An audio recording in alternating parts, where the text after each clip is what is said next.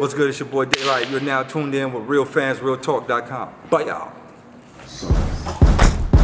Live from the can. Vibe the can. This is Real Fans, Real Talk. Real fans, real talk. We as real as you thought. Real fans. Welcome back to another live edition of Real Fans, Real Talk in conjunction with the Sanchez Show. I know we're starting to live off a little bit later this evening, but it was some good games we had to get it, and watch this afternoon. We wanted to be fully prepared for you guys when we came on the live today, because we had some wars, and we had a couple of games where it's just like, I don't know, and we had one big upset. This might be the upset of the season so far with this one. I guess this was probably equated with the Steelers Bucks upset a couple of weeks ago, because that point favorite was so crazy. But before we do get into that, let me introduce my co-host, the one and only legend in two games, Eric Sanchez. What's going on, man? What's really good, bro? As you mentioned, it has been an exciting day of football today. You said we wanted to come to everybody a little later, especially since the Sunday night game is kind of the highlight of the week with 2 5-2 teams. But we saw some great football, and we did see a shocking upset in a 1 o'clock game. Yes, sir. Yes, sir. So, first of all, shout out to Ryan. I see you already in the chat right now. What's good, man? We appreciate the love and support, and we definitely gonna get to your question a little bit later on in the program. But we got to talk about the upset of the season this week. We've been talking about this game for 2 weeks now, Eric, because we were trying to see if the Jets won last week against the Patriots, would that make any type of a difference this week against the Bills? Well, the Jets lost last week to the Patriots, and it still made a difference this week against the Bills. Talk to me about the Jets defense first and foremost. Before we get to the offense, and I'm gonna give the Zach Wilson, I'm gonna give him his kudos. My guy Wilson, I'm gonna give him his kudos. But we got to talk about this defense. Number one, though, Sauce Gardner. He definitely bringing the swag. He definitely bringing the sauce back to that position. Talk to me about this Jets defense, man. I love this Jets defense. I absolutely love it. I've talked about it all year. That to me, this is the foundation of what could become a special run with the Jets. They still need a lot of pieces to be an upper echelon team, and I don't want to put them in that conversation yet. They're 6-3 right now, but this defense and the way they've drafted and brought in the guys they needed here. You're talking about Quinnen Williams. You're talking about C.J. Mosley as guys that were previously on the defense, but you added Sauce Gardner. You added Jermaine Johnson. You bring in LaMarcus Joyner. You bring in all these guys who now have made this into a very good defense, along with Coach Saleh, who had made a reputation for himself as a defensive coach in San Francisco. I love what the Jets are doing defensively. And you talk about Sauce today. We know about the pick, his second pick of the year. We've seen all the numbers all year, how he's been shutting down receivers that he covers in his side of the field. But also his physicality. He has the pass breakup at the end of the game, but he has 7 tackles today. So he's a cornerback who's not all finesse. He's not a guy who just wants to stand outside and play the pass game. He will stick his nose in there on the run game. He will get physical with receivers at the line of scrimmage. He's completely changing the tempo, I think, of this defense as well, as you mentioned, with the swag that he's bringing and the confidence that now Saleh has in we can bring pressure because we have a cornerback who can hold his own out there and make sure that we don't get beat deep down the field. And Jermaine Johnson, another guy, like I said, who they drafted last year out of Florida State, he comes in today and makes sack in this game. Quinnen Williams was wreaking havoc on the inside. I like this Jets defense a lot. I think there's a lot of potential there. It was the shocker of the day. It's a game that we have been hyping up for about 2 weeks. But again, I love what I'm seeing from the Jets, man. And now this AFC East gets really interesting. Absolutely, because the Dolphins, excuse me, the Dolphins held on today against a Bears team that actually looked like a football team today. Shout out to Justin Fields, but the Dolphins got the win. Now, the Jets take this first game against the Bills, which is, that's going to be huge later on when we talk about heading into the playoffs. The Patriots got another win today. We know what they're capable of, underneath Bill Belichick's tutelage. This defense is very competitive right now. And I'm going to be honest with you, Eric, we could be talking about a little bit of a toss-up here just because if the Jets can actually beat the Bills again, I know the Bills are missing some players, but, we got to still give the Jets their respect because even with the players that the Bills were missing on the defensive end of the football, they are still a better team than a fully healthy Jets team. But the Jets showed something today. They showed that they had a lot of heart. They had a lot of fight. They would not give up. They took this thing basically down to the last second. Wilson, I think he's going to be a future star in this league. He was making a lot of great plays for them. They were able to get James Robinson involved in the offense today, not only running the football, but he caught a big passing touchdown that helped the Jets, late on in that game. We're gonna have to start legitimately, talking about this Jets team. As far as being now, you gotta give them legitimate playoff contender status right now. Oh, without a doubt. And, again, shout out to Ryan. We appreciate you, locking in with us. But let's not get it confused. The Bills have been missing players in their secondary and in their defense for most of the season, right? They haven't had a lot of their guys in their secondary all year. So I don't think that changes anything today. I think what was really impressive for me, and as we talked about the defense to start off, the Jets held them to 3 points in the second half. There's a Buffalo offense that was ranked number 1 overall coming into this game. Josh Allen didn't throw a touchdown, but he threw 2 interceptions. Josh Allen had 80-plus yards rushing. Normally, when you get the combination of what they're able to do passing with that rushing, it's tough to keep up with them. The Jets held them to 3 points in the second half. You mentioned James Robinson. I thought it was a masterful job of play calling late in this game. They get the ball deep in their own side of the field. I think at the 2-yard line, I believe it was. They got James going, got a certain physicality going right after Buffalo at that moment. He had some big rushes. Like you said, they were able to chew up a lot of clock and then kick the field goal to give them the lead. It was a different identity. I think in the past, this is a game that a Jets team would not have won. They would have found a way to lose it late. But this Jets team is a little different. They're kind of growing up and maturing before our eyes. And again, not to minimize just because Buffalo had guys out. This is what we've been seeing from the Jets defense all year. Because when they went to Green Bay, this is what we saw from them. You know what I'm saying? So I think we're seeing the start of something different with this Jets team. Garrett Wilson is an absolute stud. He had 8 catches today. He's been amazing for them. And I think Zach Wilson, the way he rebounded from last week, Bill Belichick kind of put the handcuffs on him. He threw in 3 interceptions. There were people questioning if he's the right quarterback for this team moving forward. He came out today and played really well and proved that he is the guy for this team. No, absolutely. Shout out to Wilson. I got him in the trade in fantasy last week, so I was hoping he could have got me one more catch to get that 8, get to 100 yards receiving on the day. But I like this kid. I like the chemistry that they're building between him and Zach Wilson. Obviously, we know they lost Breece Hall for the season, but I like the running game. Michael Carter played very well today. He had a couple of really big runs that really helped the Jets solidify this win. And then again, James Robinson followed that right up with the solid performance. For him to just still kind of be getting acclimated to this offense. And again, that big catch that he made, that touchdown catch. If you're a Jets fan, you should be sitting pretty right now, because you looked very good against arguably the best team in the AFC, who also happens to be in your division, and now you're up 1-0 over the Bills on the season, which is going to mean a lot later on when we start really talking about playoff rankings. Well, it's huge, as you mentioned. They get the rematch with Buffalo in 4 weeks. Next 4 games for the Jets. Right now, they're 6-3. Their next 4. Next week, they get a chance to avenge the loss to the Patriots. They do go to New England, which is going to be a marquee matchup. The whole division is over 500 right now, which is phenomenal when you think about it.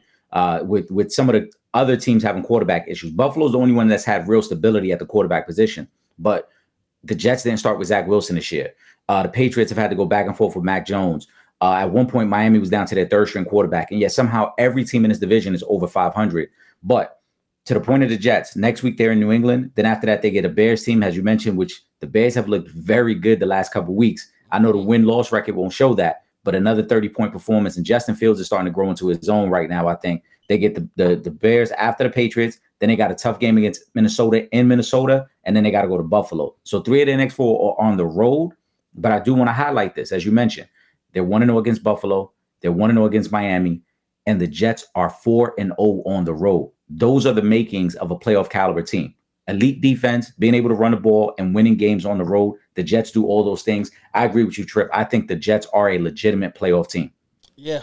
Quick question before we before we switch over to the next game, can the Jets rebound from the loss they took 2 weeks ago at home to the Patriots and win this game? Because this is going to be just as important of a game as this Bills win was. This next week is going to be very important because they already lost once to New England, and you don't want to go down 0-2 against a division rival on the season when you're talking about fighting for a home field spot in the playoffs. Yeah, it's a very important game. I think, and actually, it's I think the Jets get the bye week next week. So I'm just checking it out right now because I wanted to see what the opening line was on that. Yeah, the Jets get the bye week, so it's actually in 2 weeks that they play at New England. There's no line on it, but they can go in there and win that game. I don't think the Patriots are unbeatable. However, I do think that it's going to be a tough matchup for them because Bill is going to come with the game plan. Bill has always given Zach some problems. Zach's going to have to find a way to take better care of the ball. I think it'll be a more competitive game than the first time, but I still would give the slight advantage to the Patriots just because of what Bill Belichick has been able to do to Zach Wilson in the prior meetings. Yeah, I agree. I still have to give the edge to the Patriots just because the mind of Bill Belichick is something remarkable. So I always give him a chance in these games. I will say this though. The Jets having this bye week is actually the perfect thing for them going into that Patriots game, because now you have 2 weeks to figure out where things went wrong a week ago in that loss to the Patriots and try to change things up. Obviously, we know Robinson is really still getting acclimated to the offense, but he'll now have 2 weeks to work with the first team, get those reps up, get the playbook down. So I like the Jets' chances. Right now, I'm going to say 50-50, to be honest with you. I got to see what the Patriots do next week, and then, following up with that performance, because we still have to see. We haven't seen the consistency that we saw from Mac Jones his rookie year this season. I know part of that is due to the injuries, but I still want to see that consistent play from Mac Jones. We know playing in a Belichick system, it kind of is like a cheat code for some guys, but I still have to see it first. And again, that's an Alabama guy, so me saying this is really, me giving him that harsh criticism. That's my guy, but I still want to see that level of consistency. With that being said, I want to talk about the only undefeated team left in football, the Philadelphia Eagles.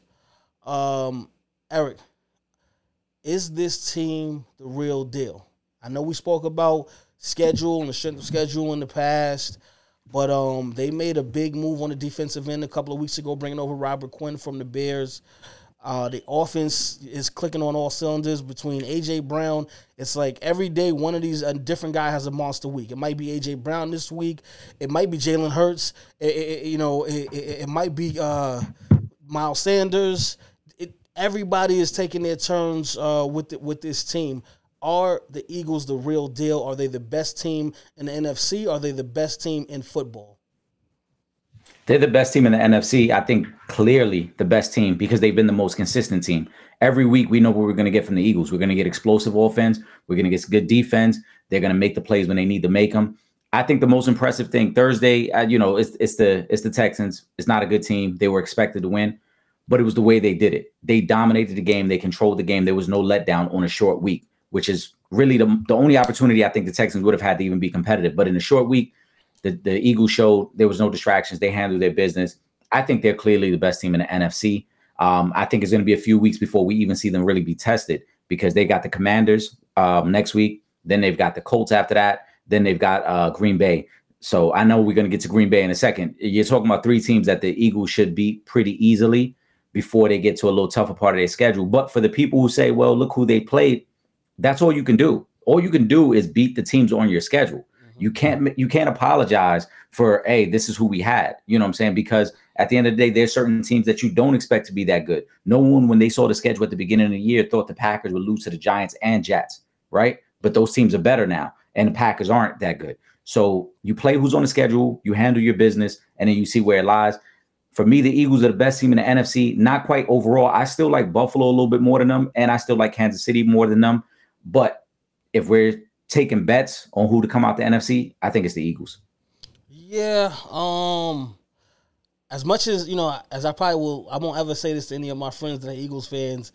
Right now, I would have to say the Eagles are the best team in the NFC at least. I still think that the 49ers are very close, but the 49ers have to get healthy. We know they're a different animal when Debo is on the field and when they're off the field, so I really want to see them start to build up that level of chemistry with everybody on the field consistently, really incorporating Christian McCaffrey with all of the things that he can do, all of the things that Debo can do. So I'm still having them at 1A, 1B, but I'm going to give Philly the edge for right now. But yeah, as far as in the league goes, even with the Bills taking this loss today, I still don't put them ahead of Buffalo. I still don't put them ahead of Kansas City. And depending on how Roquan Smith got Baltimore looking on Monday Night Football, I might have to drop them down a little bit further on the totem pole. But we're gonna wait for Monday Night Football to see how that acquisition pans out. You mentioned. I want to say this really quickly. Hold on. I know we're gonna get off the Eagles in a sec. I want to say this really fast though.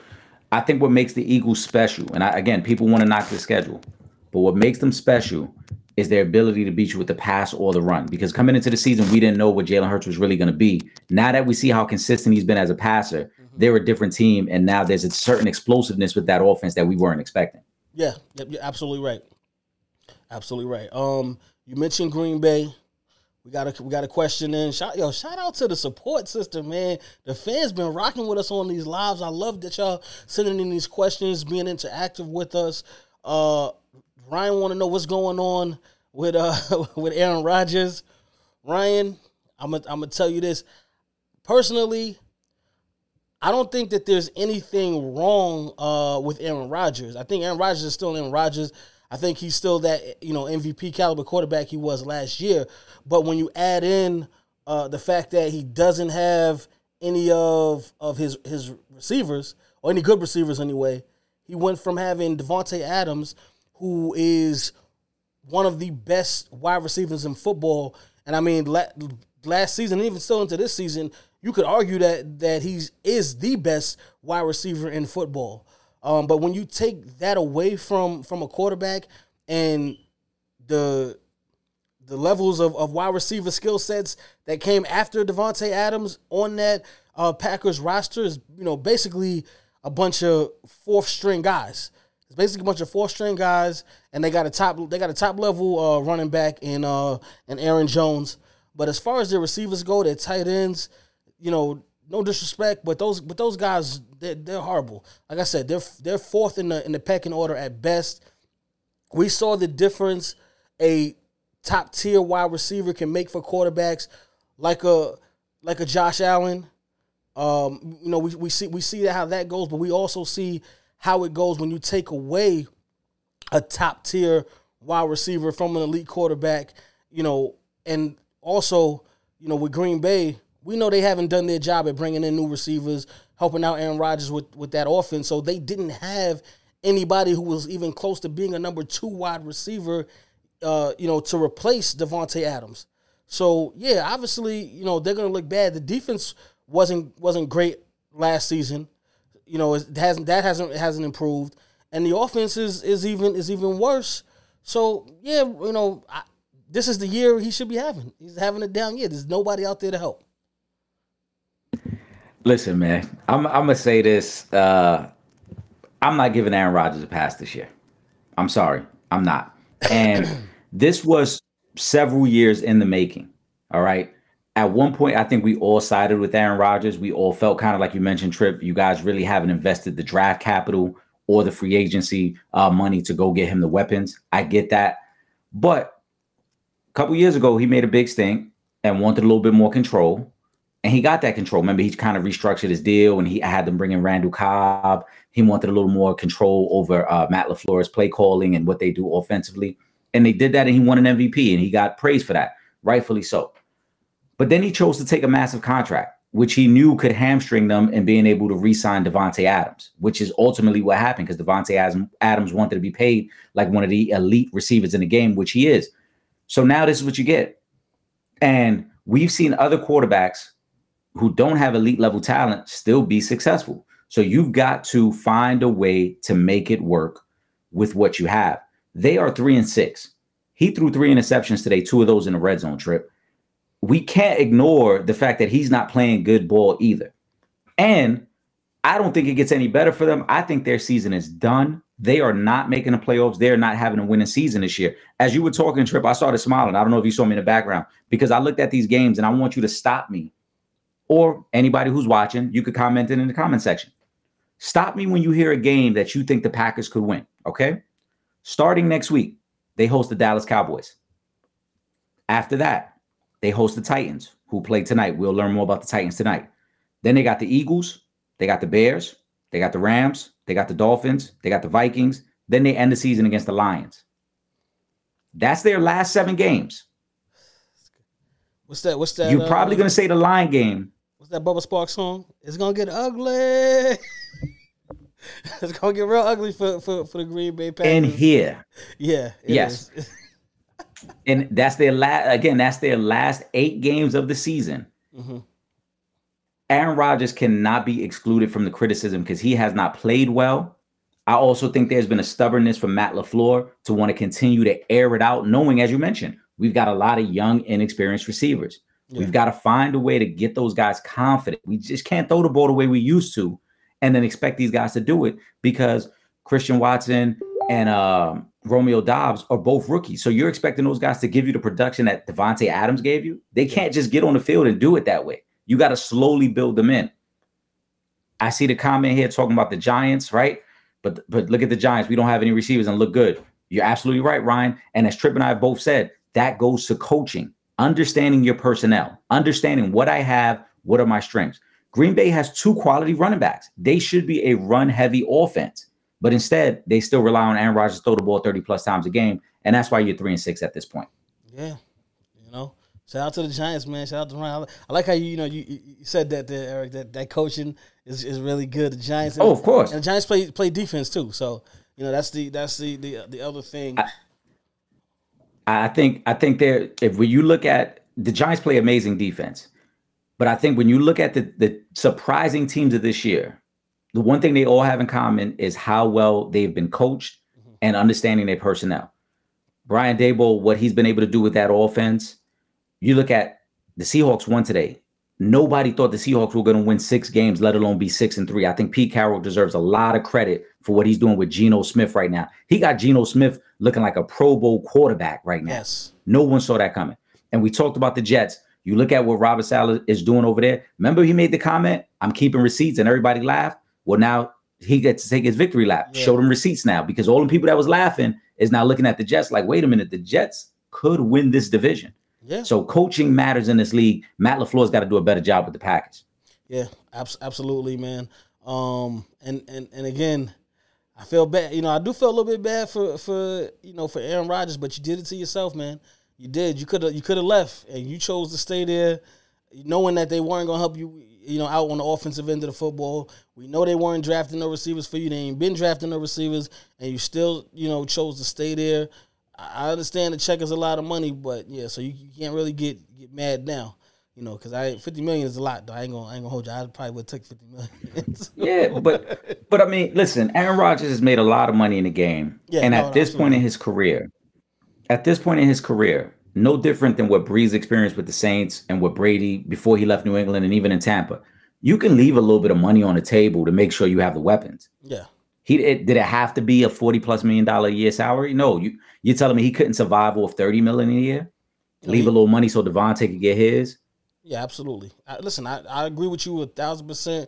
He made his bed, and now he is going to have to lie in it. However bad it may be, and judging by the schedule, it is going to get very bad. So let's start planning. Start planning for next season? I think that's start looking.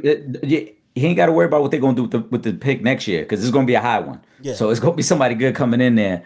I don't even know what they do with Aaron Rodgers. I guess that's a conversation we have for later in the season. Yeah, absolutely. Let's really quick. We're gonna make this one quick. We're gonna the snooze fest game of the week. between the Tampa Bay Buccaneers and the Los Angeles Rams, the two Super Bowl champions from the past 2 years, are both now kind of bottom of the barrel teams. I know both teams, well, on the Bucs side, they're dealing with major injuries. On the Rams side, they're just dealing with loss of a couple of their key players that really made the difference. Oh, man, but this, I don't know, because both teams were bad today. Obviously, I guess if the Rams they pull off get the W in this situation, or the Buccaneers, but they're both really bad. No matter who wins this game, both of these teams have been horrible this season. Which team has been the worst though? Well, and shout out to Ryan, because I was just about to say it. I'm watching the game on my phone as we're speaking. That's why I keep looking down. Tampa Bay has just scored with 9 seconds left, and it looks like it's going to win the game. Tom Brady brought him down. And Tom, I believe, passed another milestone, because I believe that's 100,000 completions for him. Okay. I got to double check on that. Because there's like I said, I apologize. I'm looking at my phone, so the alert is coming through as I'm trying to watch the game at the same time. Tampa Bay is up 3 with 9 seconds to go as Tom took him down the field for a touchdown. Mm-hmm. But in terms of who's been worse, I think it has to be the Rams. I think we all knew Tampa Bay was going to struggle this year because of how much they had lost on their offensive line. Yeah. 3/5 of their line wasn't going to be there. We knew Chris Godwin was going to need some time to work himself in, and we also knew they weren't going to have Gronk. So we expected some struggles offensively. If they win this game, they get to 4-5. They tie Atlanta for the division, and they have the tiebreak over Atlanta. So I think they're kind of where we thought they would be, though I don't think we thought they would lose to Pittsburgh and Carolina those back-to-back weeks, but they're still kind of what we thought. But for the Rams, the Super Bowl champs, the way they've struggled really offensively. Sean McVay is an offensive mastermind, but for the way they have struggled, I think that's the most surprising thing for me, because week in, week out, these are the type of games we see them play where they're struggling just to get to 20 points. And I don't think anyone saw that coming at the start of the season. You thought with Cooper Kupp, you thought with some of those running backs and some of the things that McVay is able to do, that they would at least be able to offensively score some points. They haven't been able to do that. The defense hasn't looked sharp either. They, to me, have been a bigger surprise and disappointment. Yeah, and listen, at the end of the day, last season, we knew what LA was doing. They were bulking up. They was juicing. they went all in. They went all in last season, getting pretty much everybody that they could. I love what Odell Beckham being on the team. They had a really good core of guys. You were also able to bring over Von Miller, and they got the job done. So I'm not even really that mad at them this season for the way they're playing, because I know they put everything into last season and they got the championship, and that's what we doing this for. Obviously, there's a salary cap in football, so you can't always just maintain the type of roster that you would like to maintain, even if you're in a big market city and the team could afford it. That salary cap stops a lot of things. And unfortunately, they fell victim to the salary cap. You got all these guys, under big contracts, Jalen Ramsey, Aaron Donald, Kupp is getting money, Stafford is getting money, and it's hard to compete with yourself, basically. It's hard to compete with yourself because you don't have access to the financials that you may have had a year ago. And let's say, like, the difference between a team like the Rams and a team like the Eagles, a lot of those guys are young on smaller contracts. So yeah, you can kind of now build up. With the Rams, a lot of those guys were seasoned vets in their prime, all on big contracts. And once you reach your maximum point and you can't bring guys back, you can't afford to bring, Von Miller back, which we both have agreed that probably was the biggest loss that the Rams faced this season. It gets tough. As far as the Bucs go, they're just dealing with a lot of injuries. I think, that offensive line, Ryan Jensen is a huge loss. That's an all-pro guard that you're missing out on right now. And, Brady needs that. He needs a little bit more time in the pocket. Obviously, we just seen him get down the field in the last couple of seconds to take the lead in this game. But, you're dealing with, like you said, no more Gronk in the lineup. One of the big acquisitions on offensive end, which was supposed to be to help fill the void that Antonio Brown left on the team, which was Julio Jones. He's probably finished, and that's my guy, but he's probably, he's at the latter years of his career. He can't stay healthy. He can't stay on the field.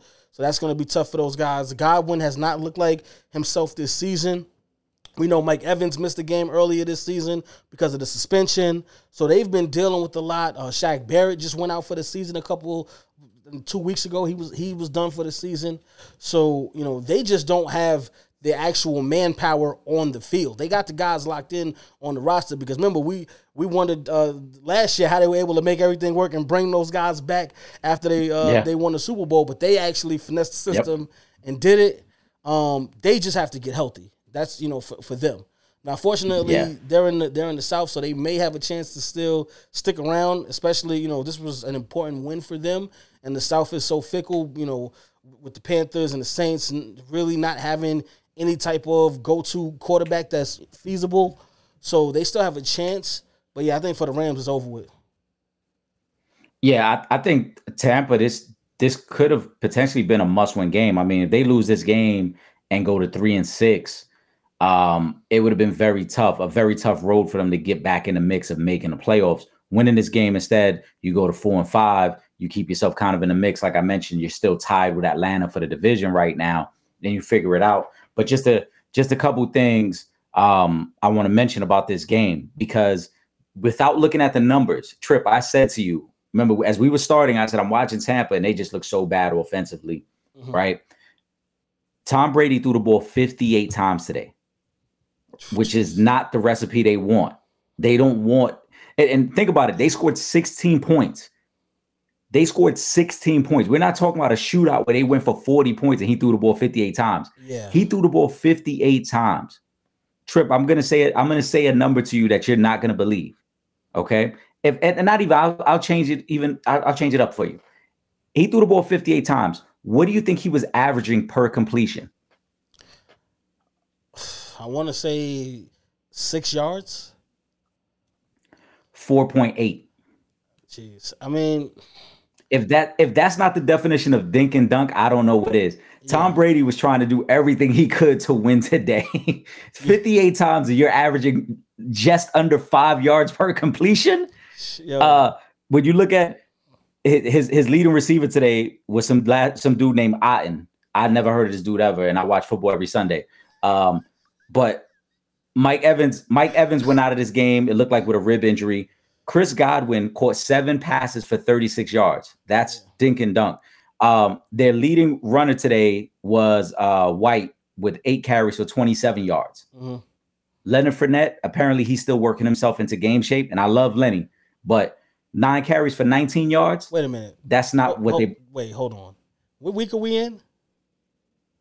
This is week 9. There ain't no damn working yourself into game shape no more. That's over with. That's all I can assume, because listen, for a guy as skilled as Leonard Fournette, 9 carries for 19 yards. I gotta assume you're still working yourself into game shape. That's all I can assume. Point being, though, Tampa Bay literally they clawed their way to a victory today. This is not a recipe for long-term success. And again, a win today salvages their season. They're still not a contender. They're not in the mix. They're just still on life support. For the Rams, it might be over, though, because the Seahawks look very good, and we both have the 49ers as a legitimate contender in the NFC. I think for the Rams, they're done. And you mentioned the Von Miller loss, which we both felt was going to be great for them. But I think what hurts them even more is that they chose Bobby Wagner over Von Miller, because they could have brought Von Miller back. And instead, they went after Bobby Wagner. Bobby Wagner has not contributed what they thought he was going to bring to that defense. Yep. And so it's kind of twofold. It's like we lose Von Miller, and then we replace him with a guy who has not contributed in a way that we at least expected. Yeah. Shout out to Ryan again. He's asking us about the coaching staff in Tampa. I like Todd Bowles as a coach. The thing is, but and again, a lot of the stuff that we just mentioned, people are going to have to realize Todd Bowles doesn't have the same Bucs team that they had 2 years ago when they won a Super Bowl, or even a year ago.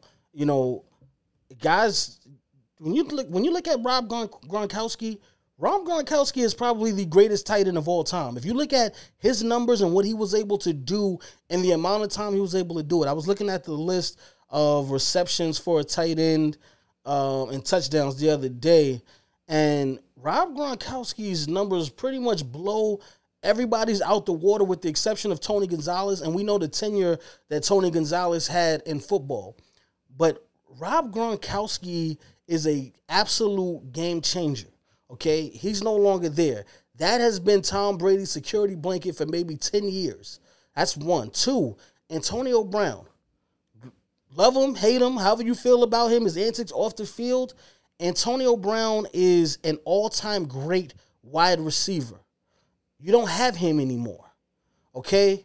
Leonard Fournette, who was looking like a beast, for the past 2 seasons, Eric says he's still getting himself into game shape. I don't know what's going on with that.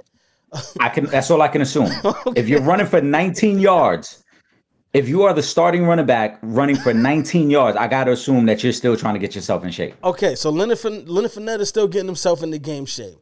Godwin, again, he has not looked the same since early last season. He's missed a lot of time, and coming back this season, he's not looking like the Chris Godwin that we've come to know and love.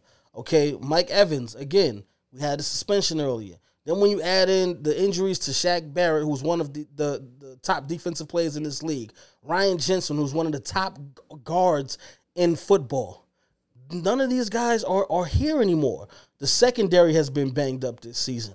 So I don't want to just be like, the coaching is bad, because I think Todd Bowles is a great coach.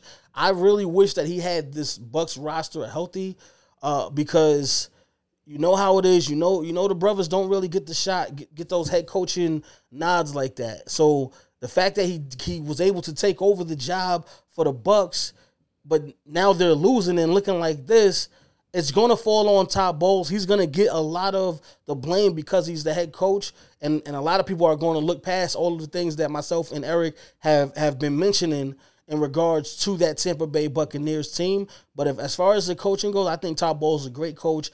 I just would like for him to have a healthy roster so we could really see his potential and what he can do. And I'm going to take it a step further. You mentioned all the injuries. I don't think Antoine Winfield played today either. I didn't see him on the field. He's been out too. So, and that's a Pro Bowl right. That's a Pro Bowl caliber do-it-all safety for them because they like to use him as a slot corner on third down. Mm-hmm. So he's a guy that gives them a little more versatility. But I'll take it a step further. Todd Bowles walked into a very tough situation. One, look at the timing of when Bruce Arians walked away from this team. It was right before draft night, and Todd Bowles was then handed the keys to a team that was in a little bit of dysfunction because Brady wasn't even sure if he was coming back. At that time, we still looked at Tom Brady as being retired, and then Brady comes back. You also had the kind of back and forth with Byron Leftwich potentially leaving. He had the Jaguars job. Then it was like, no, he doesn't have it. So now he's coming back. So you have all this kind of turnover within the coaching staff where you're trying to get everything back settled. Then you get the injuries thrown in there. Now you get everything that's been taking place with Tom Brady's personal life. These are all distractions that are very tough to overcome in the middle of a season. Mm-hmm. So I think Todd Bowles has done the best he can. Defensively, Todd Bowles has been a great defensive coach. And the defense has still been pretty solid. Again, they only gave up 13 points today, even though they're missing 2 key figures of that defense. Yes. So he's done, I think, the best job he could do under the circumstances of what's taking place. I think we could better evaluate Todd Bowles probably in another month or two. If they're still competitive and they're still hanging around with possibly making the playoffs, then I think we got to applaud him and say he's done the best he can do, in spite of all the circumstances. Yeah, exactly. So there you go. Hope that answers your question, Ryan. We still got a little bit more NFL that we have to get into. I hate to, we got to keep going back to the Washington talk, but Dan Snyder is looking into selling the team.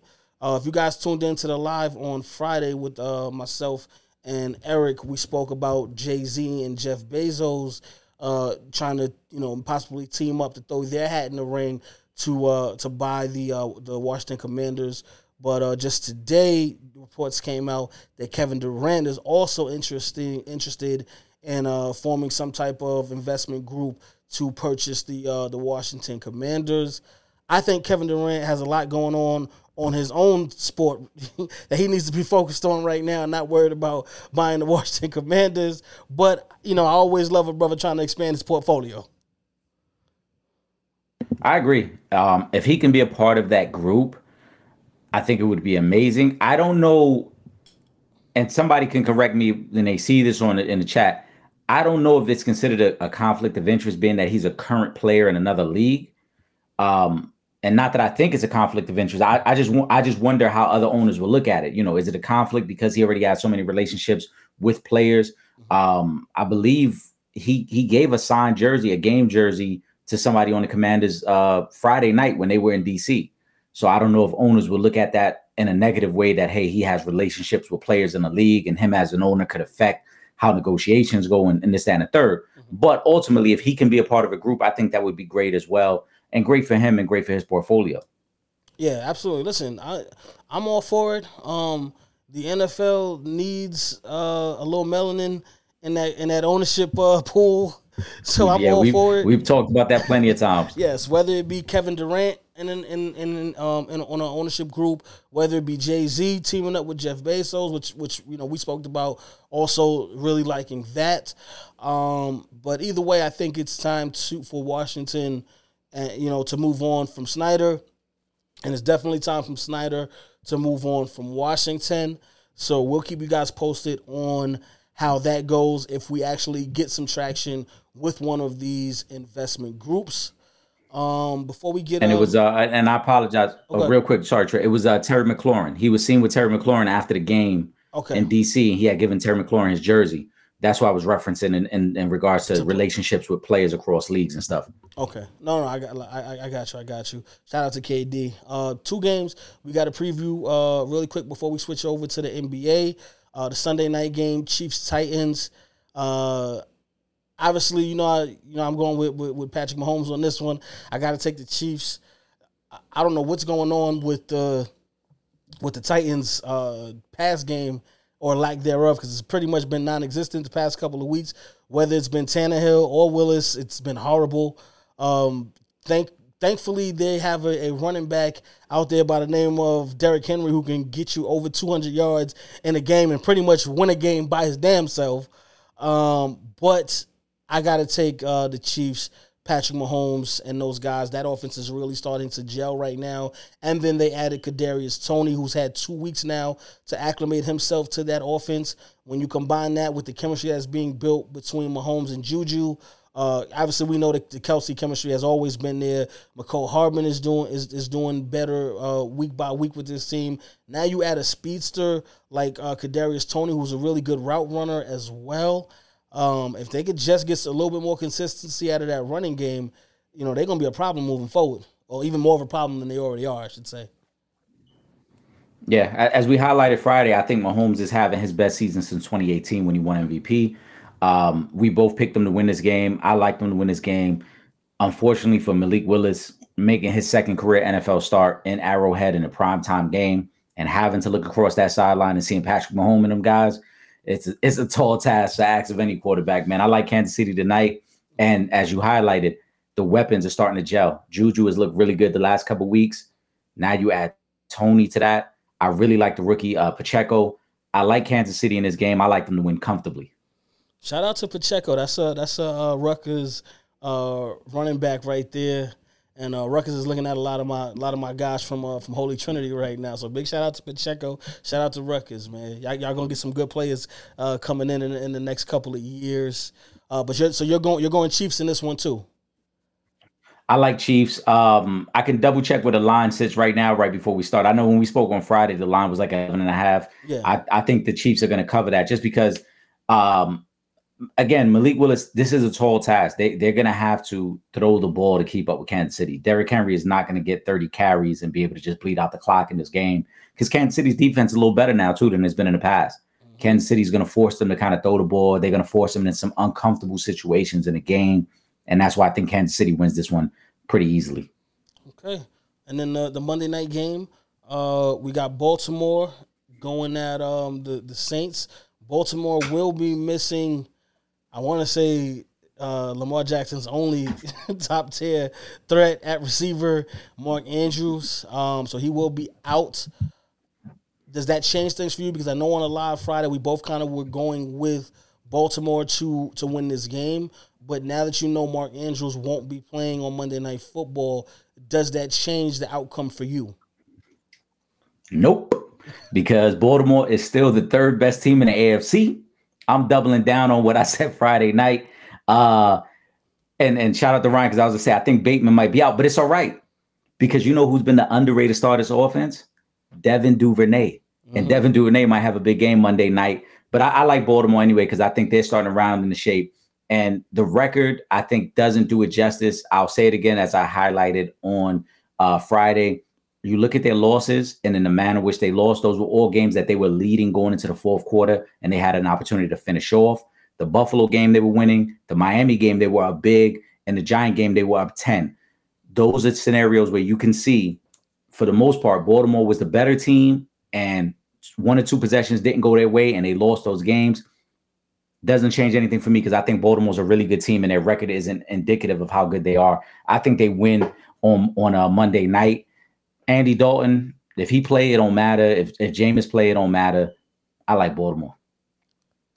I mean, Eric, you know you ain't gonna get me to change my opinions. I know I ain't got to convince you. You ain't got to convince me. If y'all saw the live on Friday, y'all seen I had my Baltimore Ravens hat on Friday, because we made a big acquisition by the name of Roquan Smith, who's leading the league in tackles right now and one of the best linebackers in football right now, stepping into a position where the Ravens have lacked at. And we're used to having some of the top linebackers in football playing in Baltimore. They now have Roquan Smith, who's going to change a lot on that defense. I want to actually highlight something that you said, Eric, on Friday in regards to Roquan Smith and that defense. You said they were at about 385 yards per game they were giving up on the defensive end of the football. Yep.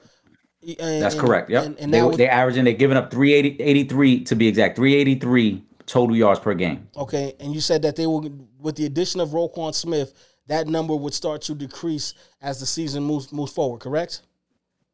Drastically. It's gonna start Monday night, but every week we could check that number, and I guarantee you're gonna see that number start to come down because of the addition of Roquan. I agree. And the other parts of that is, I think that is going to be a huge lift for that defense, because not only is he super talented, he's also going to be the vocal leader that they've been missing on that defense. We know that the linebacker is usually the quarterback of the defense, and now they have one of those guys, one of them ones who is one of the best linebackers in football that will be leading that defense. That's one. And two, listen, you can't replace a Mark Andrews in your offense. He's top 3 tight end in the league. He's been that for the last 2-3 seasons. You can't replace that. However, they do have a young kid in Isaiah Likely who was very feasible this past week, and I think we see a repeat performance from him with no Mark Andrews in the lineup. I think he steps his game up a little bit further.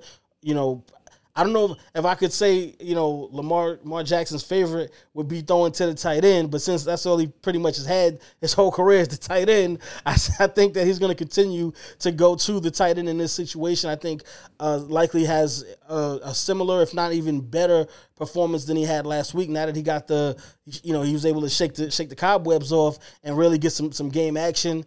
Now he's going to have his time again. So I think he'll kind of step in and fill that void. You mentioned the guy in Duvernay who, you're right, who has stepped his game up consistently week by week. And then, Lamar Jackson is just Lamar Jackson. And guess what, guys? He doesn't have a contract right now. And he's coming for all of the money that they said he couldn't have. Lamar Jackson is coming for all that money. He's going to get it back this season times 10.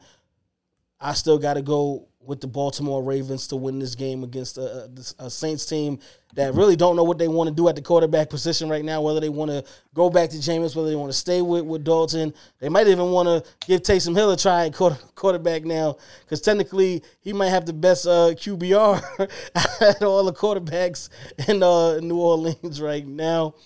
So, yeah, my pick stays the same. I'm still going with Baltimore in the Monday night game.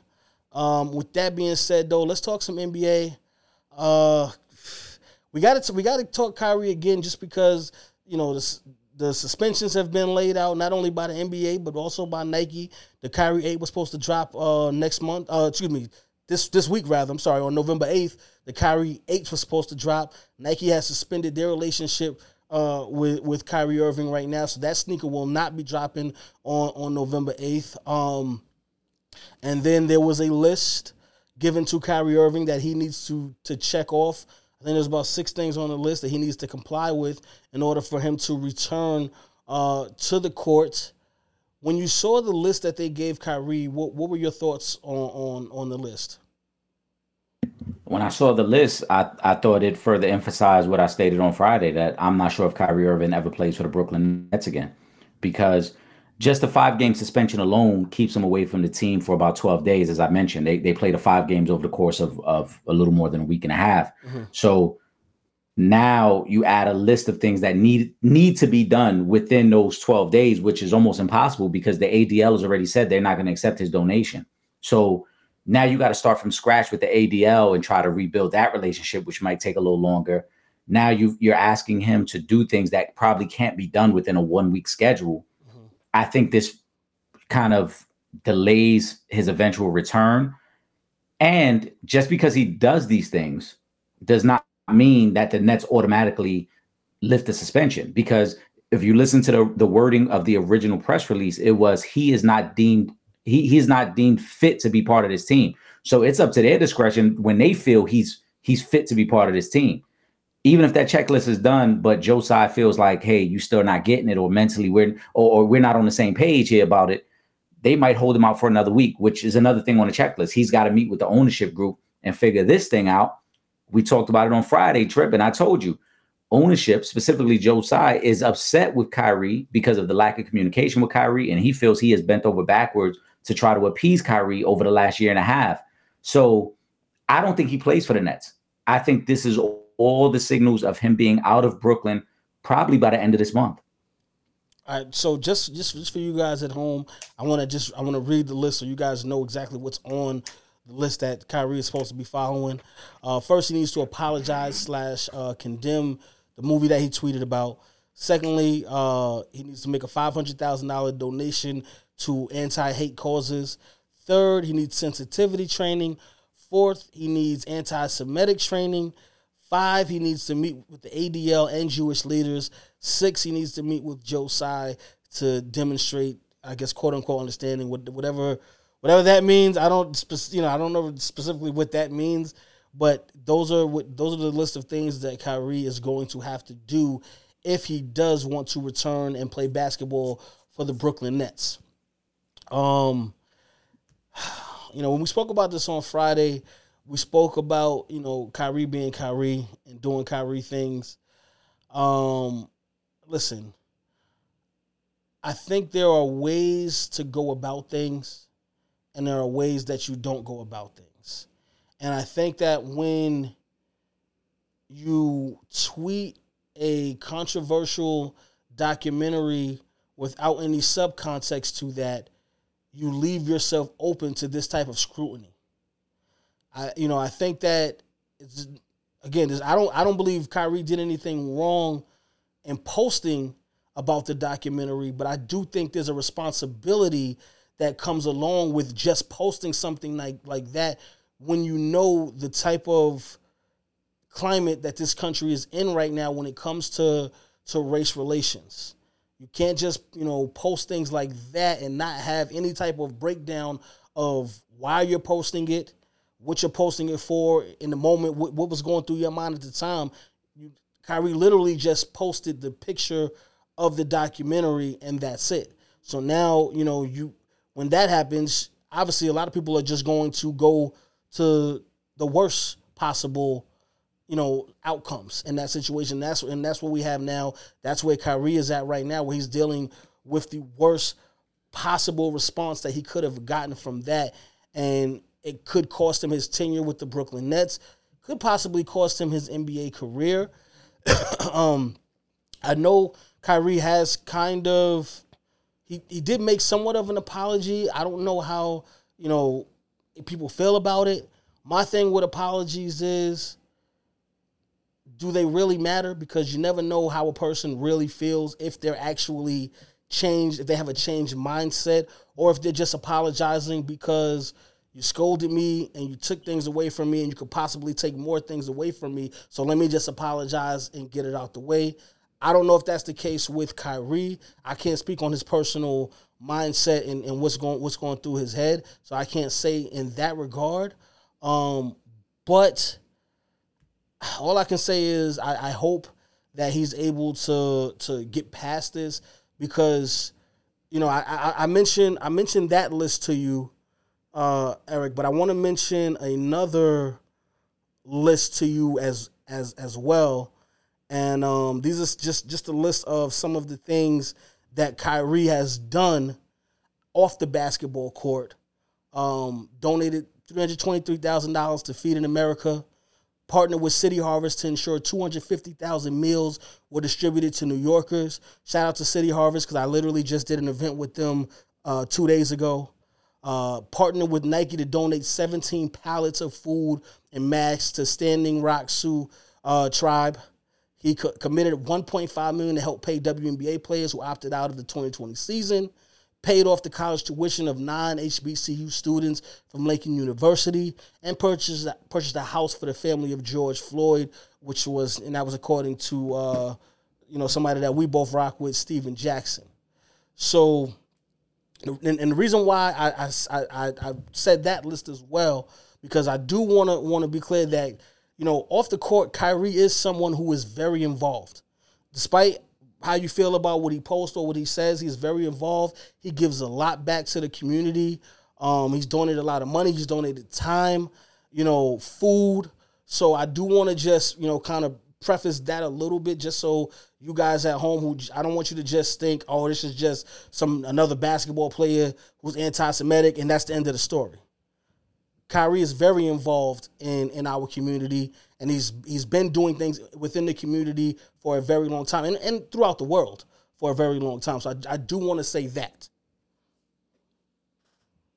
Well, I'm glad you mentioned the second list, because we talked about it on Friday, and as I mentioned, I don't think Kyrie's a bad person.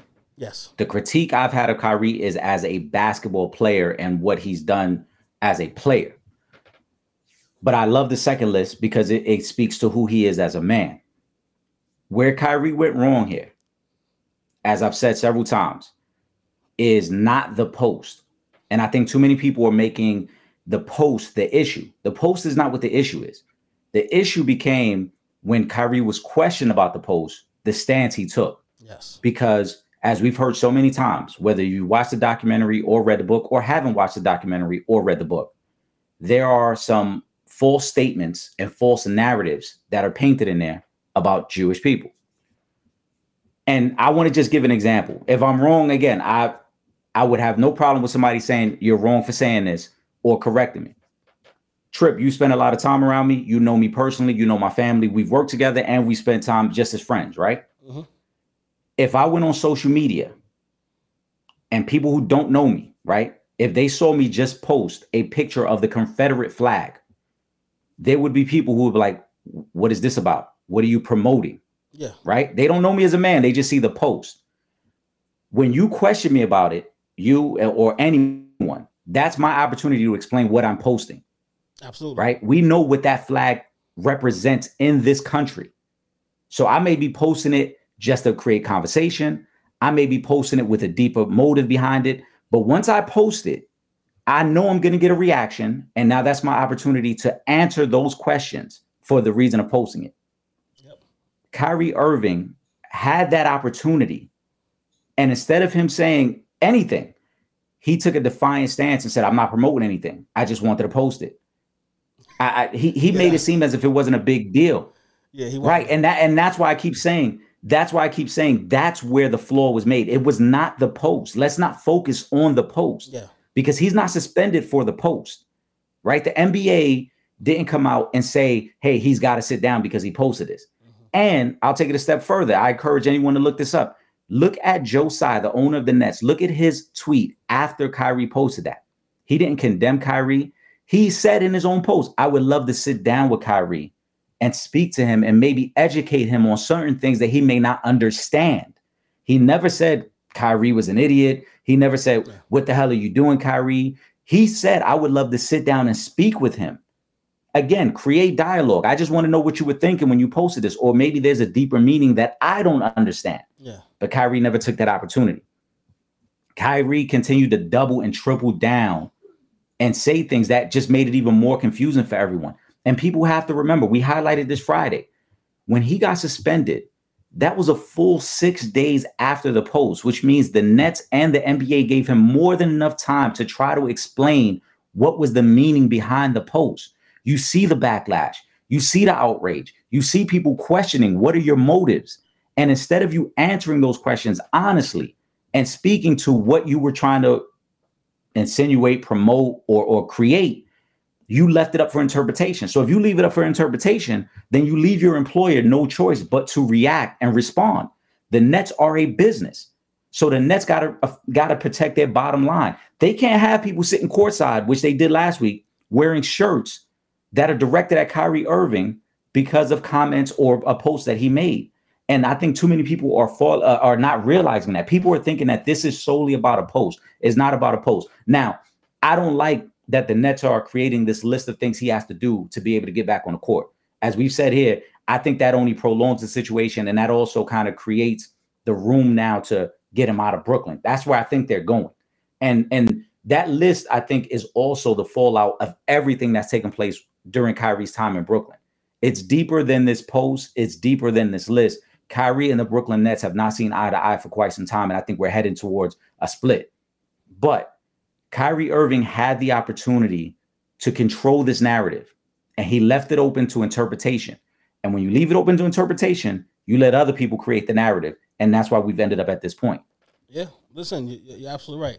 You know, that's why I said there's a way to do these things, and just the way he went about it led to a whole avalanche of consequences that are still at this point continuing to come in, because we don't know who else is going to try to distance themselves from Kyrie Irving, because we know that's what happens. We're in these type of situations. So, again, listen, I hope that there is some level of understanding.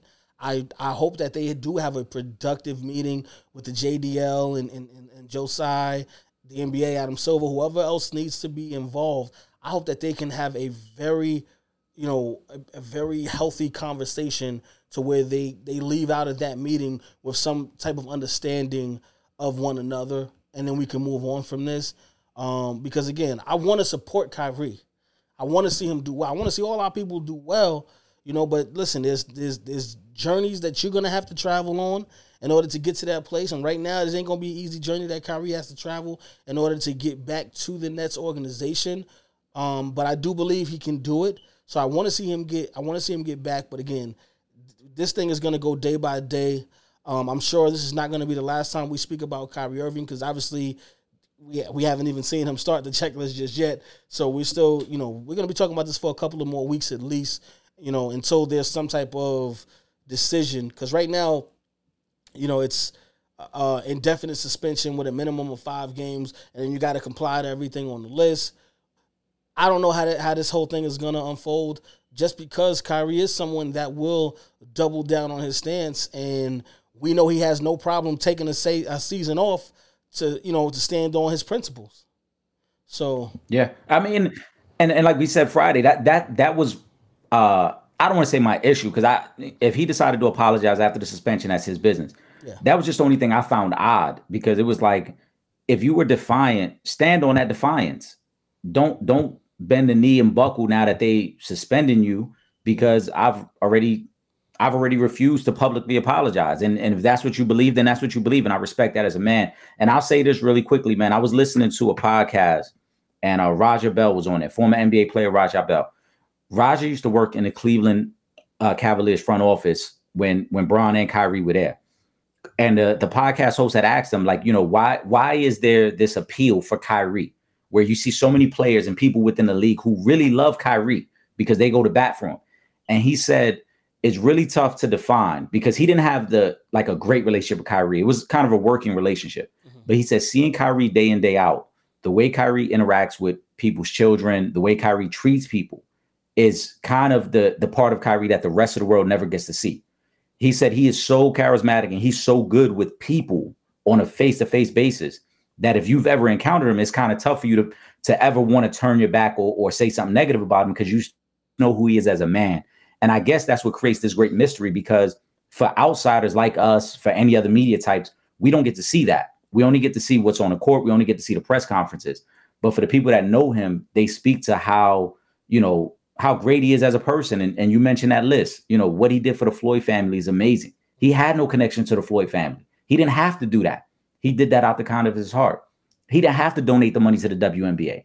He didn't have to do any of these things that you mentioned on that list, yet he does it on his own with no cameras around. And I think that's what creates a great conflict when we talk about Kyrie, because we really like him as a man. We just wish that it would translate to the point where the rest of the world and the league could see it that way as well. Yeah, absolutely, bro. That's basically what it is. So listen, again, I hope there is some type of understanding and Kyrie can just get back to, to playing the sport of basketball game that he loves. Because I think, that's what's best for everybody is for us to get some understanding and be ready to move on from this situation with a different type of mindset. NBA injury report. Let's talk about it. A couple of big names going to be out for a little while. One of which is in Philly right now, James Harden. He's going to be out for at least a month. Then you got Pascal Siakam, former NBA champion with the Toronto Raptors. He's going to be out at least 2 weeks with a shoulder injury. And Suns' Cam Johnson has a torn meniscus, so he's going to be out for a little while. My question to you, Eric, which one of these injuries is going to have the biggest impact on their respective team? So I think all three are very interesting because of different dynamics they represent. But just to answer your question first, the biggest injury to me is Siakam. Siakam is the go-to guy in Toronto. He's the number one guy in Toronto. Obviously, they have playoff aspirations. It's an opportunity for Scotty Barnes to step up, but Siakam is your go-to guy. In Philly, they expect to get Embiid back. I know he's missed the last 2 games. He was a little sick. But you're going to get Embiid back, and you'll be fine. And the way Tyrese Maxey's been playing, Tyrese Maxey right now averaging over 24 points a game. I think you could survive without Harden for a month just based off of the way Maxey's playing. With Phoenix, the Cam Johnson injury is interesting because they were having issues with Jay Crowder. He's been sitting out this time. And I wonder now if they kind of buckle and get the dialogue with Jay going again and try to bring him back into the mix there. But it's got to be Siakam. He's the number one guy in Toronto. That's a huge loss to have. They don't have anybody else of that same skill set. Though Scotty Barnes is close, they don't have a guy who can get you 20 on every night and be a leader of the team. So that's going to be the one to watch. Yeah, I gotta agree with you on that one, Eric. As much as I feel like, James Harden being out for a month is a big deal for Philly, they have a guy on the roster who's an MVP caliber player in Joel Embiid who can kind of carry this team, especially if you're telling me that Maxey is going to continue to play the way that he's been playing, this season. I like I like Philly's chances during this time. I think they can kind of maintain. Phoenix, obviously, Cam is a role player, but he's a big part of that rotation in Phoenix. So they're going to have to make a couple of minor tweaks to really, kind of fix the situation in Phoenix just to kind of replace him. Not really replace him, obviously, because he is a big part of that roster. But, when you still have 2 All-Stars left on the roster with Chris Paul, Devin Booker, you have, a young up-and-coming big man like DeAndre Ayton. They still have Bridges out there. So they still have guys that can kind of step in and fill the void for Cam Johnson. But when you look at Toronto, you're taking away their best player in Pascal Siakam. One of the better guys in this league. And that's what you're losing when you lose Siakam for these couple of weeks that he's going to be gone for. You mentioned Scotty Barnes, who I do like, and I hope he can actually fill that void. Hopefully they're gonna need more from Fred Van Fleet, OG Anunoby as well to kind of hold it down. But ultimately, I think that that Toronto team is going to struggle with. In the absence of Pascal Siakam, right now in the standings, Toronto is in 5th place at 5-4. You're talking about losing your best player for 2 weeks. might be kind of tough to maintain that 5th seed in a very competitive Eastern Conference without Pascal Siakam. But again, listen, guys do step up during these times. So I want to see who's going to step up and be that guy or guys, because it could be a collection of guys to kind of to fill the void that you lose without having your best player on the roster. Yeah, I mean, it's a great point because tonight that's what they're getting. As you were speaking on it, I went to just check. They're playing the Bulls tonight. They're winning right now in the fourth quarter. But Van Fleet has played well. He's got 30 and 11. You got Scotty Barnes with 19 and 10. And then OG is giving them 20 and 5 tonight. So it is a collective of the 3 other guys having to step up. And like I said, this is a great opportunity. I think Scotty Barnes is a really good young player. He's going to get more opportunities. He's going to get more shots. He got 19 shots on the board tonight. Only Fred VanVleet has more shots than him. So they're going to run him a little bit more for Scotty Barnes. But you're right. Over the course of 2 weeks, we'll get a better idea of if they can keep up that level. And then you also got to assume that just because he's only out for 2 weeks doesn't mean he's going to come back and be that same performer. It may take another week or 2 for him to get back to where he was playing at. But Pascal is an all-star in this league, and that's always going to be felt in comparison to Philly. Like you said, they got Embiid, they got Maxey, they still got Tobias Harris. They got pieces there, so they can survive without Harden. The Toronto one, that's a little tougher. Yep, I agree, absolutely. And then really quick, before we leave the NBA, we got to shout out the Bucks, still the only undefeated team left in the NBA at 9-0. I shared a little funny video from Giannis into the group chat the other day where he was like, "Oh man, I'm athletic, I could dunk, I'm handsome, I'm this, I'm that." God had to humble me somehow, so he made it so that I can't shoot threes.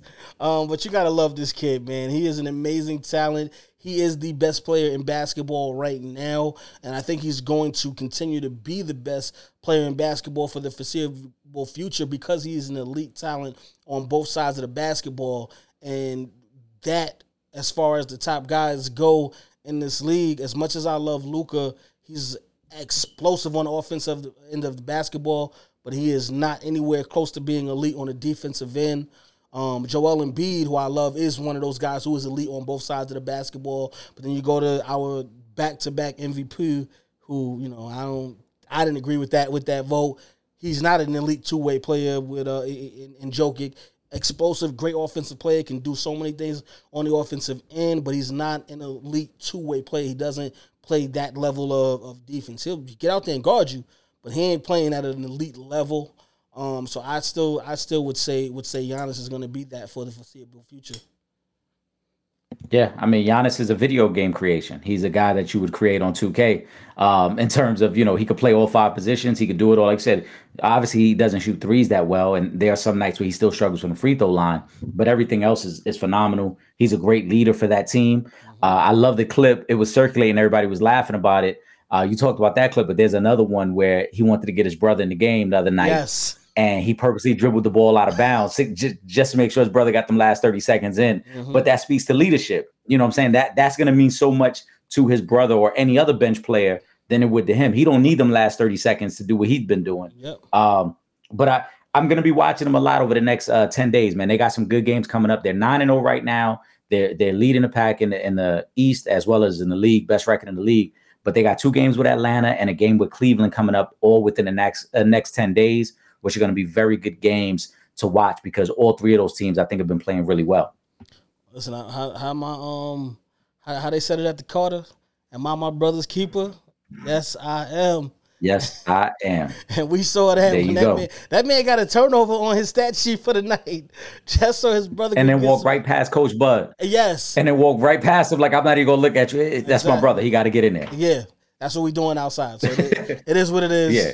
Accept it. You know what I'm saying? I'm here, he's here. That's it. Listen, the only other person who I know that really put in that type of work for their brother in the league is J.R. Smith. Because I don't know how Chris Smith managed to get a contract with the Knicks. He did get his brother a contract. he did get him a contract over there. So I got to rank those 2 up there right there. I'm actually have to rank the J.R. Smith one a little bit higher because he got him a contract. Even though I'm sure Giannis is a big part of the reason that the Nets is. But the Nets should be in the. I think this is. The Nets was on that Laker team that won in the bubble, right? No, that was Costas.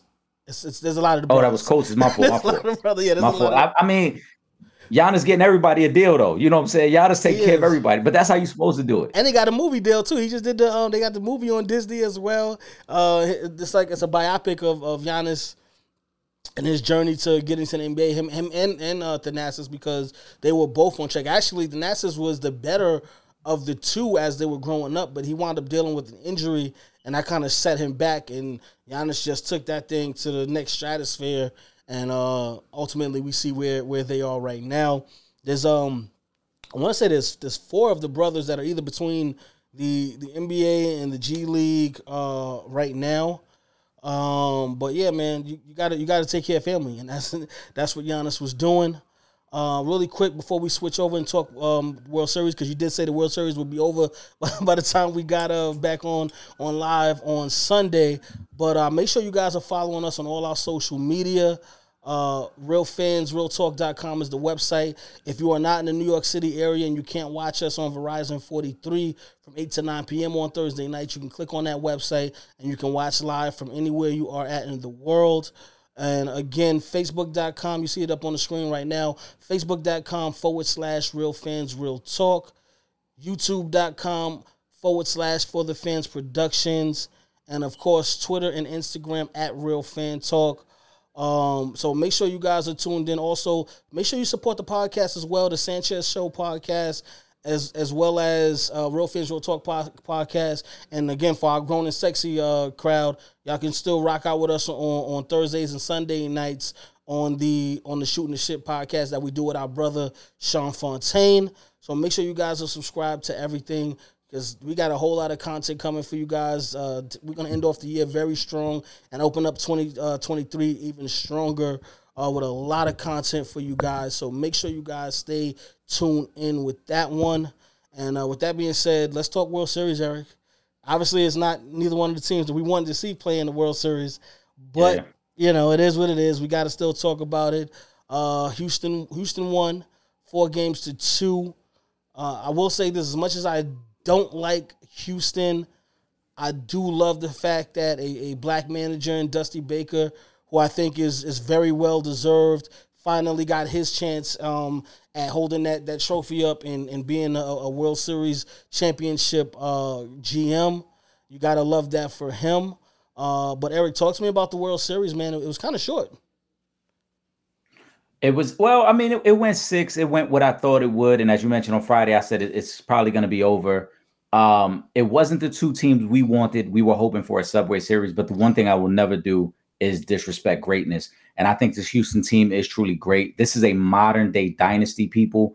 They've been to the World Series 4 times in the last 6 years. They won 2 of those. They had to deal with the cheating scandal a couple years ago and bounced back from that and still made 2 World Series after that. Dusty Baker's resume is complete now. A Hall of Fame manager. He had been to the World Series before. He should have won with the Giants and Barry Bonds, and that one got away from them late, but he makes it right here. And for Houston, the reason I call him a modern day dynasty, because the way free agency works and the way you lose guys, for them to still be able to do this. When you look at the first time they won a World Series compared to now, look at some of the guys that were on that team that are no longer there. George Springer, all-star player. Carlos Correa, all-star player. Garrett Cole, all-star pitcher. You lose your manager, replace him with another manager, and still find a way to continue to thrive and be there. This is truly a great team, great franchise. Kudos to Dusty Baker. To me, that was the most enjoyment I saw. Like the way the team reacted to Dusty Baker. You saw all the coaches getting around him and celebrating with him, and then hearing him on a podium talking about, we're about to party tonight. Truly deserve it. This is a guy who's been a part of Major League Baseball for 50 years, and now he had his moment. So congratulations to Houston. Exactly. Congratulations to the Astros. Congratulations to Dusty Baker. And you mentioned the guys that are no longer on the roster, in addition to some new guys that are on the roster. And one of those new guys just so happened to be named the World Series MVP. And that was Jeremy Pena. You got to tip your hat to that young man as a rookie to come into a very competitive league and to not only help your team get to the World Series, but to be named MVP as a rookie. That is a very, very, very big deal, and we need to put a lot of respect on that young man's name for accomplishing that feat. Yeah, he's the first positional player as a rookie to win MVP of the World Series. He's the second overall. The first one was a pitcher who ever did it, but first positional player. But not only MVP of the World Series, he was MVP of the ALCS. Yes. And he also won a Gold Glove at shortstop. I think he's the first person to ever have that trifecta within a season. And he had to replace Carlos Correa, who was a fan favorite in Houston. And Carlos Correa was an all-star himself. So for Jeremy Pena to come in, like you said, and take on that responsibility, you're replacing a fan favorite, but then perform in the playoffs was amazing. And it's also a testament to Dusty Baker, because someone had asked Dusty during the ALCS, Jeremy Pena really struggled early in the season. We look back at his numbers, it was a point where he was hitting under 200. And Dusty said, I'm going to keep batting him second because I know how good this kid is. He going to perform when it matters. And guess what? When it mattered, Jeremy Pena did, man. So kudos to him. And I don't even know how your career gets any better than as a rookie doing all those things. But I guess it's only up from here, right? That's what they say. Well, I mean, you already at the peak, so you got to. I don't know if you can you get any higher than this. Does it get any better? Well, I mean, I guess it was. You'd have to get the MVP or Triple Crown or something like that for it to be better than this. Like, that's probably the only. I mean, unless he has like a Derek Jeter type career where he's in the World Series damn near every year. I mean, that's the only thing that's next, because MVP of the World Series, MVP of the ALCS, and I've already won a Gold Glove. I mean, I don't know what could be next. Yeah. What else? What else is there? While you're talking about awards, though, I do want to acknowledge my guy Aaron Judge. He was voted Player of the Year by the players. So I do want to shout out my guy. I'm sure they'll be announcing, once they get ready to announce the MVP, he's going to be named MVP as well. But for now, he has been voted by his peers as the 2022 MLB Player of the Year. So I want to tip my hat to my guy on that. I know you got some good news, Eric, over in Queens. You guys re-upped on a very good young talent as well. You want to talk about the extension that the Mets gave to Diaz? Edwin Diaz, 5 years, $102 million, well deserved. It had already been noted he was going to be the top priority of the Mets. So I'm happy that they were able to hash this out very quickly and then move on to some other big things we need to take care of, specifically Jacob deGrom. But Edwin Diaz earned this money, man. He came in, he struggled his first year and a half as a Met, but he didn't run from the criticism.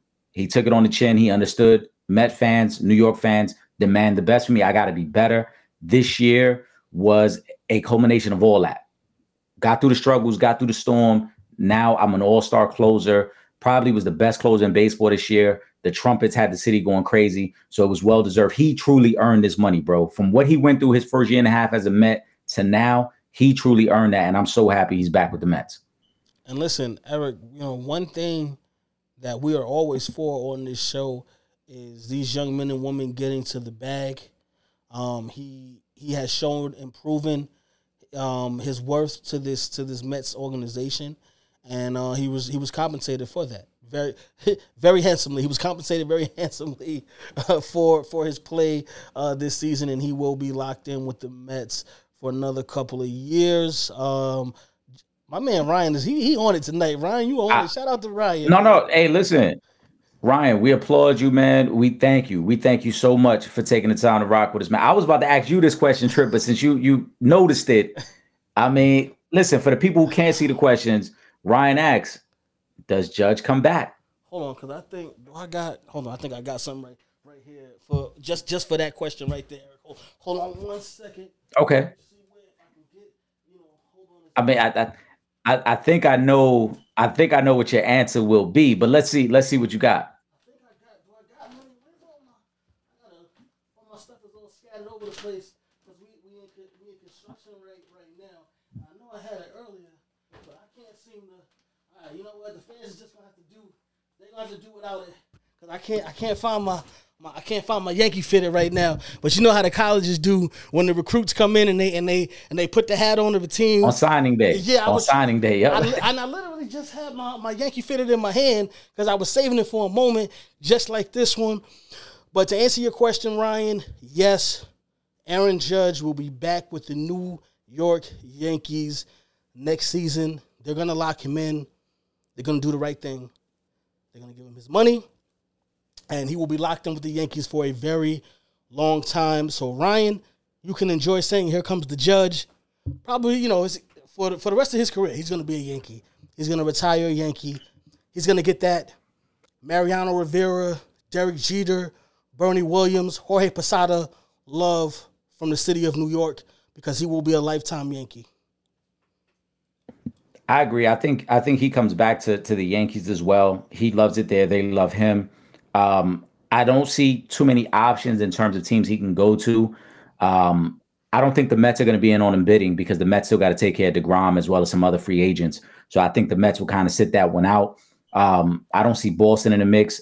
Dodgers won't be in the mix because the Dodgers got a lot of stuff they got to figure out with their roster as well. The only team I could think of that could be in the mix, but I don't know if they're going to be willing to go to that price tag, would be the San Francisco Giants because he's from that area and him and Bonds have a great relationship. See, Ryan just commented as well.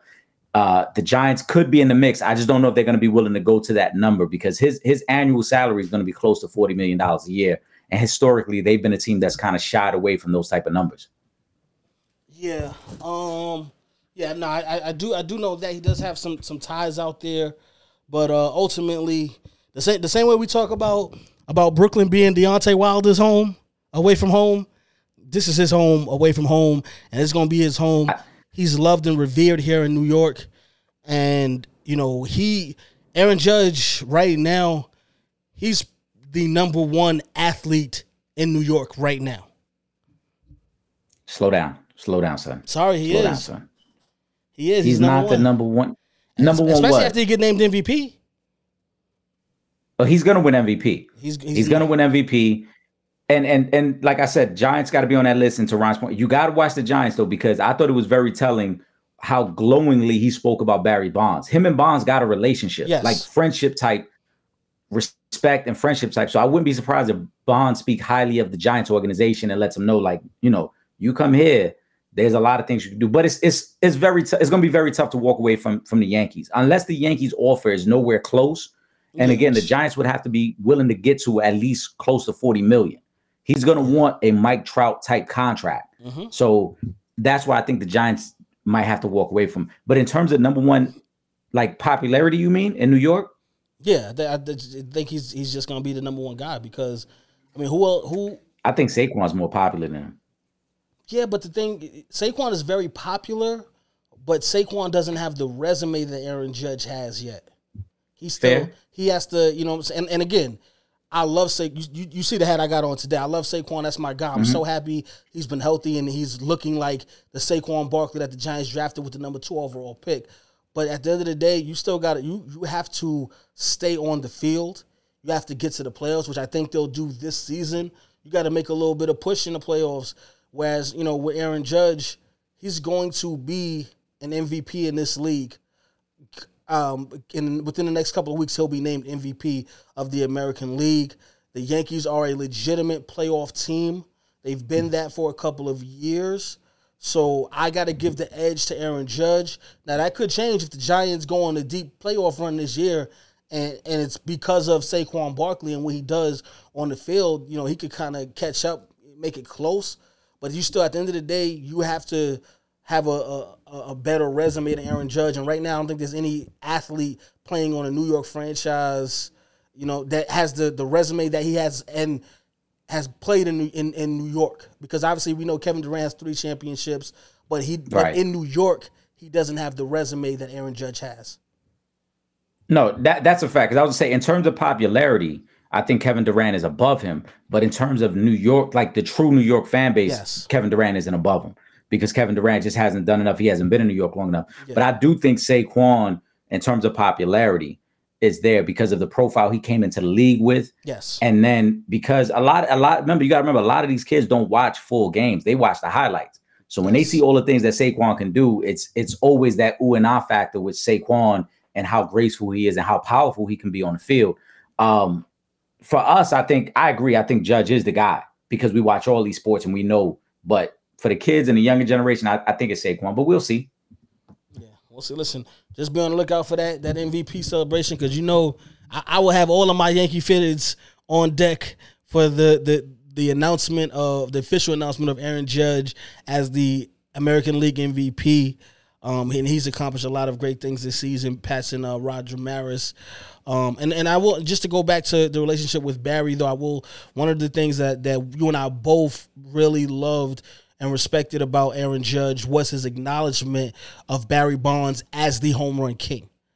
So that I will say in regards to their relationship, and we both, love that he said that, especially for someone that could, was really breaking the record, officially. I mean, obviously he broke the American League, but not the all time. And the guys that are ahead of him on this list, and again, I don't even count my man Barry in that. Some people do. I don't count him in that because he ain't never had no positive tests.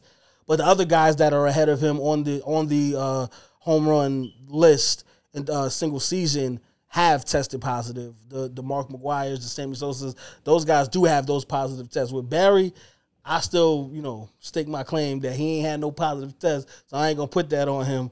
But to give him that respect, because when you look at how he's perceived by many people that don't give him that respect or want to put an asterisk by his name and by his home run record, for Aaron Judge to acknowledge that is a level of respect, for his peers and the guys that came ahead of him. So, you got to love that. I agree. So, with that being said, though, what else we got? We got one more quick thing left. Well, two things really quick left on the rundown. I was hurt this week. Alabama lost in overtime on a 2-point conversion that had me sick. Pretty much blew their chances of making it to the playoffs this year and competing for a national championship. They'll get a bowl game, of course, but they won't be able to compete for the national championship unless there's like a total collapse in the top 10 within the next couple of weeks. Can they still win the SEC? I believe they can win the SEC championship game, because I think they'll play an SEC championship game still. They still have a chance at that, but I don't think it will be enough to push them into the top 4, unless several teams just fall off the face of the earth basically over the next couple of weeks. That might be their path. I'm not looking at it right now, but that might be their path, because Clemson lost yesterday, who was the top 4 team, and they lost to an unranked team. So that's gonna hurt their rankings drastically. But Ohio State and Michigan still have to play each other. So one of them is gonna knock the other one off. So there might be a path. We got to see what the new rankings look like on Monday, though. But that might be Alabama's only path. Yeah. Yeah. Exactly. So I'm very disappointed in them this week. I don't know what happened with the defense, because Bryce Young did everything he possibly could in that game to continue driving them down the field and putting them in position to win that game. And not just getting there and then coming up short, getting there and scoring touchdowns. The defense did not help Alabama at all. So they've got some work that they need to do. I know Nick Saban is going to be barking on them for a very long time to get them back in order. But there's one team that is undefeated right now in college. And don't forget, I'm sorry, because Tennessee lost yesterday too. Yes. So there's right. 2 top 4. They lost to the number 3 team, so I don't think they'll probably still be in the top 4 when the rankings come out. I can't even see them going past 4 just because they lost to the number 3 seed. So usually how it works is when you're undefeated and you lose to a team ranked that high, usually you won't get bumped out of the top 4, just because the other teams all have losses. So I think they'll still be in the top 4. So they'd have to lose again. So and they'd have to lose to an unranked team or a team that's maybe in the back 15 to 20 at 25. But that's what I was saying. I got to double check on that SEC, because Tennessee is SEC as is Alabama, but both of them losing to ranked teams. I think Alabama was 6 coming into this game. Yes. So there's got to be some sort of dip, but they lost to a top 10 team on the road. Yeah. So I don't think it'll be a drastic dip. And then when you look at the way the rest of the top 4 shaped out, Tennessee losing, Clemson losing, I think there could be a path. I got to double check how the SEC plays out for them, because if they can still run the table and win the SEC, they may have. I could see them still getting in as a number 4. Yeah, because I could see them still getting in as a number 4. Here's the thing: I don't think they fall out of the top 10 with this loss, because again, it was on the road against a ranked opponent. and a very close game. So I don't think they fall out of the top 10 just based off of strength of schedule. But again, it's still going to take some work for them to get back to be in the midst of the playoffs. Right. So with that being said, though, now we got to talk about an undefeated team in college football. We got to put a lot of respect on their names.